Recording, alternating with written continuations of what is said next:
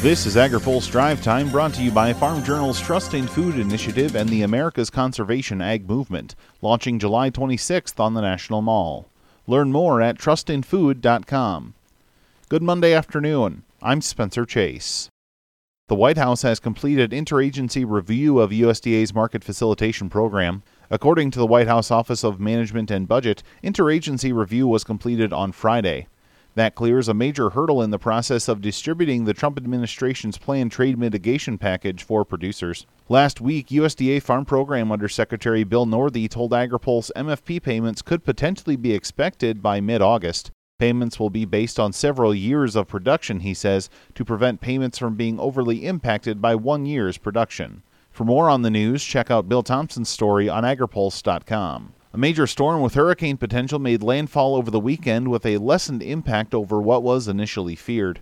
USDA meteorologist Brad Rippey says Hurricane Barry didn't have the disastrous potential that was anticipated. The disorganized nature of Barry kept a lot of the torrential rain over the open water of the Gulf of Mexico, where it really didn't matter. And so even though we have seen some totals in excess of a half foot inland, it has been falling in a nature that where it's spread out over time and distance spatially to not cause historic flash flooding like we initially feared. Mike Steenhoek is the executive director of the Soy Transportation Coalition. He says ag commodities headed south on the Mississippi River could have been in trouble if the storm damaged infrastructure along the way. Because we've had so much water that has fallen in the Midwest, that's worked its way down to the lower Mississippi River, water levels are so elevated that all of a sudden if you have a tropical storm or a hurricane that has the likelihood of dumping additional rain on the area and then arguably even worse,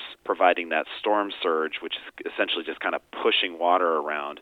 If you have elevated water levels like we've had, communities can get inundated, port regions can get inundated. It can cause a lot of problems.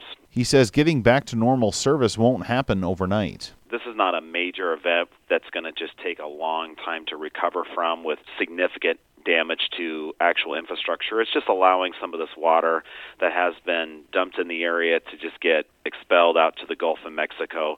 So that is the good news, is that it will take some time to recover and get back to full speed, but it's not a cataclysmic event like we saw, the most vivid example being Hurricane Katrina. Barry weakens to a tropical depression and continued north into Arkansas today. The head of a major agribusiness sees an upswing coming in the farm economy. Syngenta CEO Eric Fierwald tells AgriPulse a couple things stand in the way of increased farmer profitability. Two things right now, near short term. One is that the USMCA gets passed and that we open up more access to the Canadian and the Mexican markets and more fair basis for our farmers. And then secondly, and I think even a bigger opportunity, is the China deal. Let's keep supporting the Trump administration, the people that are doing the negotiations on the U.S. side and on the Chinese side to get a deal done and open up this tremendous market opportunity for the U.S. farmer. He says that would lead to a better global environment for U.S. producers.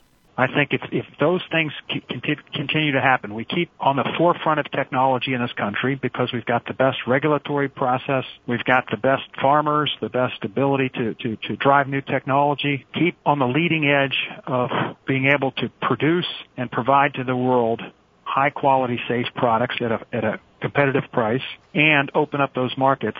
Then I think the profitability, the growth opportunity for the farmers and the agriculture industry for the U.S. is tremendous. Fierwald says there's also room for private sector innovations to boost producer profitability.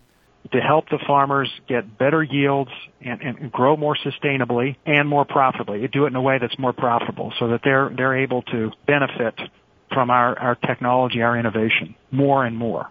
To hear more from Fierwald, check out this week's Open Mic on agripulse.com. Now, here's a word from our sponsor. Join Farm Journal's Trust in Food this July 26th on the National Mall for the launch of America's Conservation Ag Movement. Learn how we're helping farmers and ranchers make more sustainable and profitable business decisions. Sign up at trustinfood.com. That's all for today's Drive Time. For more agriculture, trade, environment, and regulatory news, visit agripulse.com. Reporting in Washington, I'm Spencer Chase.